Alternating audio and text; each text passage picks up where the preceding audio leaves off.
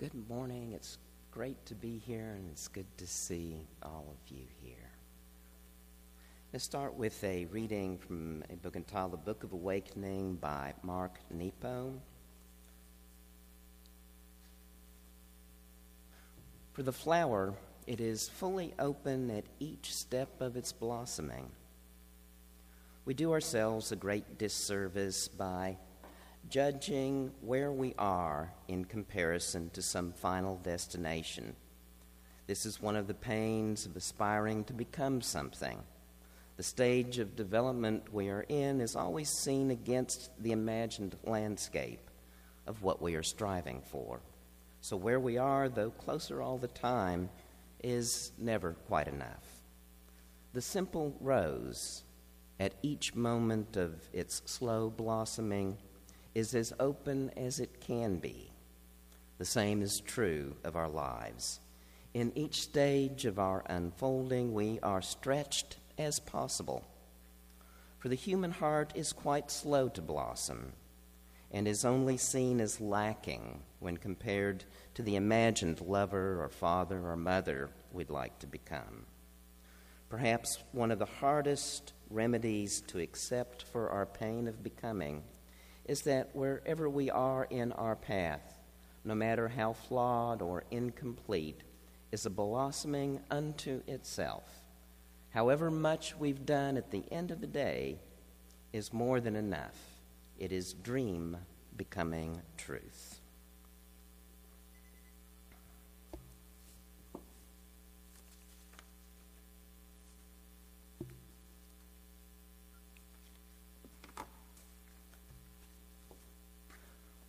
So, happy Solstice Day, or Merry Solstice, or Super Duper Solstice. I'm not quite sure what the right words are, but it's a truly marvelous day filled with deep meaning and teaching for us. So let's begin by taking a thought journey, a trip in our imagination, and look at this same day through the eyes of our ancestors 100,000 years ago or more. Through those eyes, we see that the days have grown shorter and colder. Plants wither and die. The trees have lost their leaves. The animals, so much a part of life and culture and well-being, are scarce. What does it mean? Is this an ending? Is this the ultimate loss? Yet with this day comes some excitement, because we know that we are about to witness and participate in the most sacred mystery. In this dark time, this cold night, the sun, the light itself, life is reborn. And that rebirth has meaning at every level of experience. And it forms the basis for understanding everything in life as an endlessly repeating cycle of rebirth, transformation, and renewal. Our ancestors, thousands of years ago, learned incredible teachings, not from books, because there were none, but from listening deeply to the world around them, watching the cycles and patterns of change as they unfolded. Nature not as facts or descriptions, nature as an intimate and wise ultimate teacher. And we're lucky because we have that teacher right here. We can look right out at it. So beyond me is the teaching itself. There is a way of being present in our lives that is kind and wise. It's a way that's based on these lessons that we learn from observing the changes and transformations in nature. We can see in our own life experiences the same principles and processes that we find happening in nature.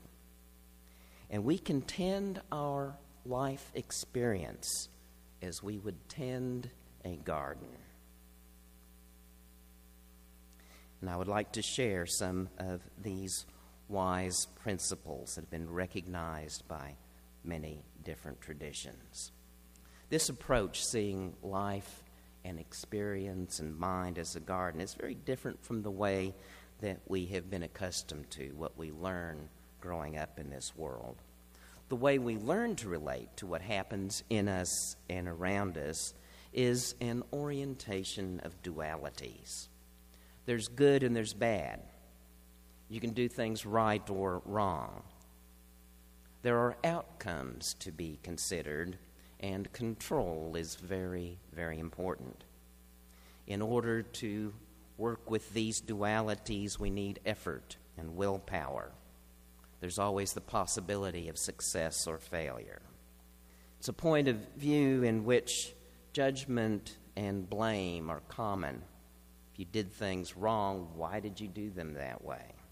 Why not do it different? If you've ever dealt with an inner critic, any of y'all ever have an inner critic? You've experienced this orientation to life. If we looked at nature from this point of view, we would say that winter is the failure of spring to get anywhere significant. If we can understand our experience as embodying the same processes that we see unfolding in a garden, our relationship to life changes dramatically. And the first principle is to think of our mind states, what we're experiencing, as seeds like in a garden. Just like a garden holds many different possible seeds, we can see that our mind contains the seeds for any experience or mind state that can be imagined. We can experience joy and fear, suffering, compassion, anger, confusion, wisdom, clarity. We all have those seeds as part of what it is to be human. And the second principle is that given the right conditions, those seeds will sprout. Today, the conditions are right for me to be talking about things that I hope are useful and beneficial, but if you put me in a car on a cold day in slow traffic on Uri Drive, the conditions are right for a different set of seeds to sprout. I'll be very frustrated and contracted and angry. Those seeds are all there, and given the right conditions, those seeds sprout. Already we can see this is much more compassionate than our usual way of approaching things. We can let go of the blame or the judgment for what's happening in our experience. Whether I'm feeling anger or joy, those are possibilities within me, seeds that have met conditions that allow them to grow. So our job changes. Rather from trying to make ourselves do right, to engage in effort to achieve something, our job is to choose which seeds to water. It's sprouted, but now what do we do with it? A gardener doesn't blame the garden for weeds, but chooses to nurture tomatoes and carrots. It's not that the weed is bad. They actually become a treasured part of the process of growth when added to the compost. It's an entirely non-judgmental way of relating to a process, and we can use this in our own experience. That you feel anger or fear or frustration isn't about bad or good. It's about a seed that's there and whether you choose to nurture and nourish that. This helps our approach to others as well. Whatever state we see them in, we know that those are simply seeds of mind sprouting. The conditions have been met for that.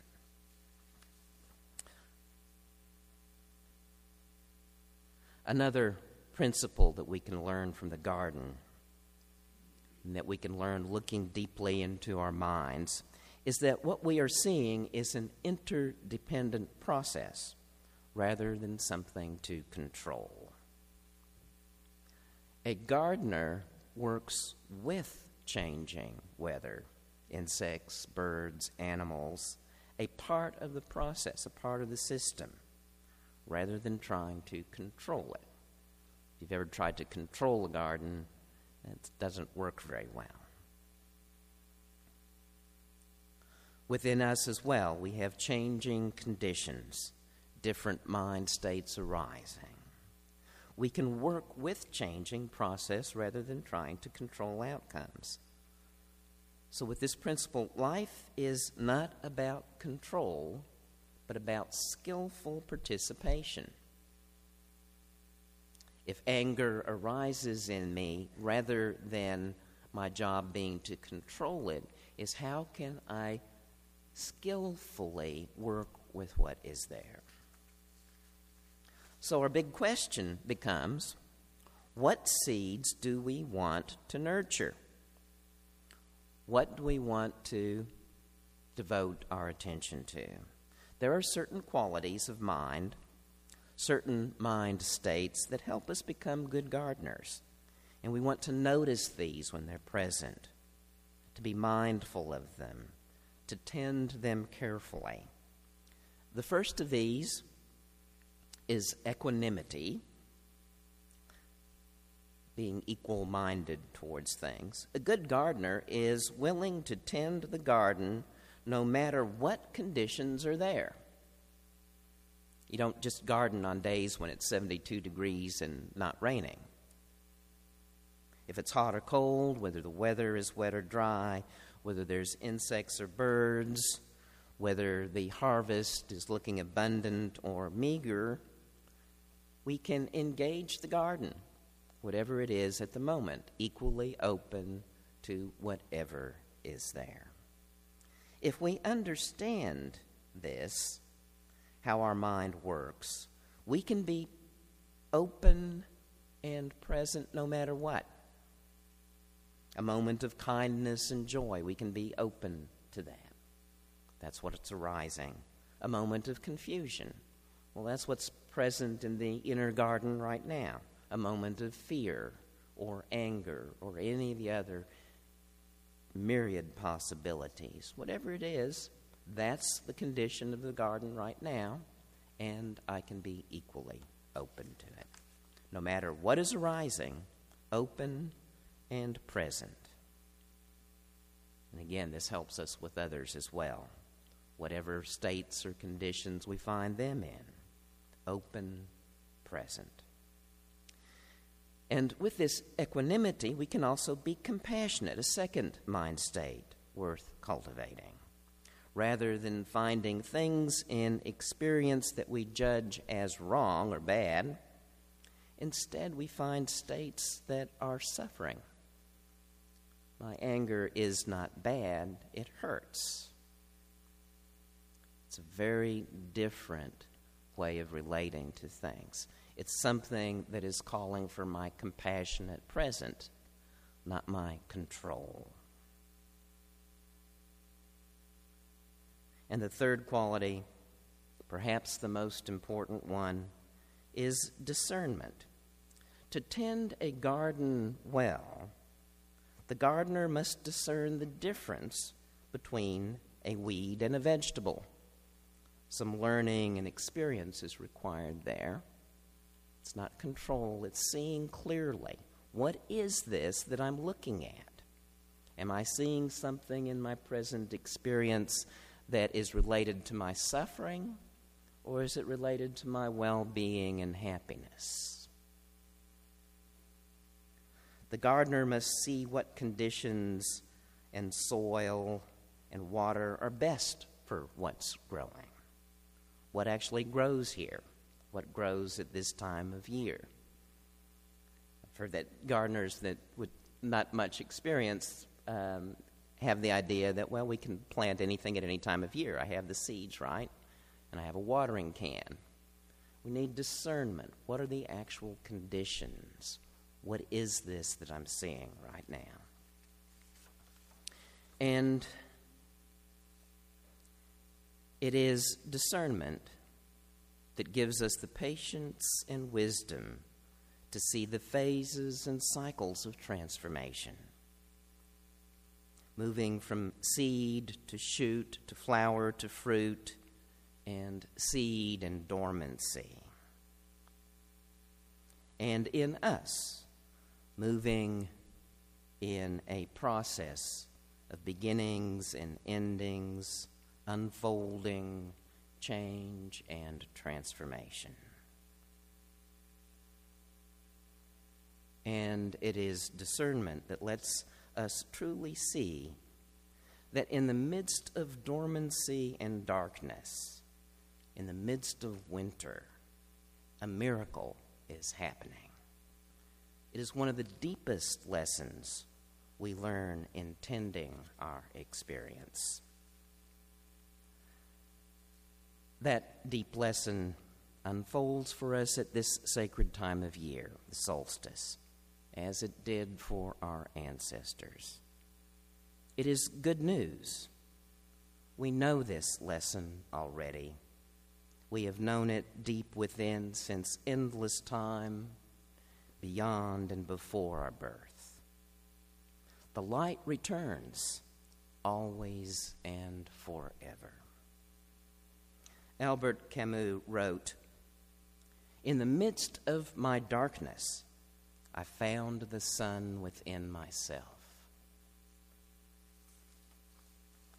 Here is the eternal gift of the season. It cannot be given to us because it is already ours. Ours to recognize, embrace, and celebrate. Light and life is reborn in you and as you now. As you tend your garden in your darkness, whatever that may be, in dormancy and silence, may you find, forever refreshed and endlessly reborn, the sun within yourself. Thank you very, very much.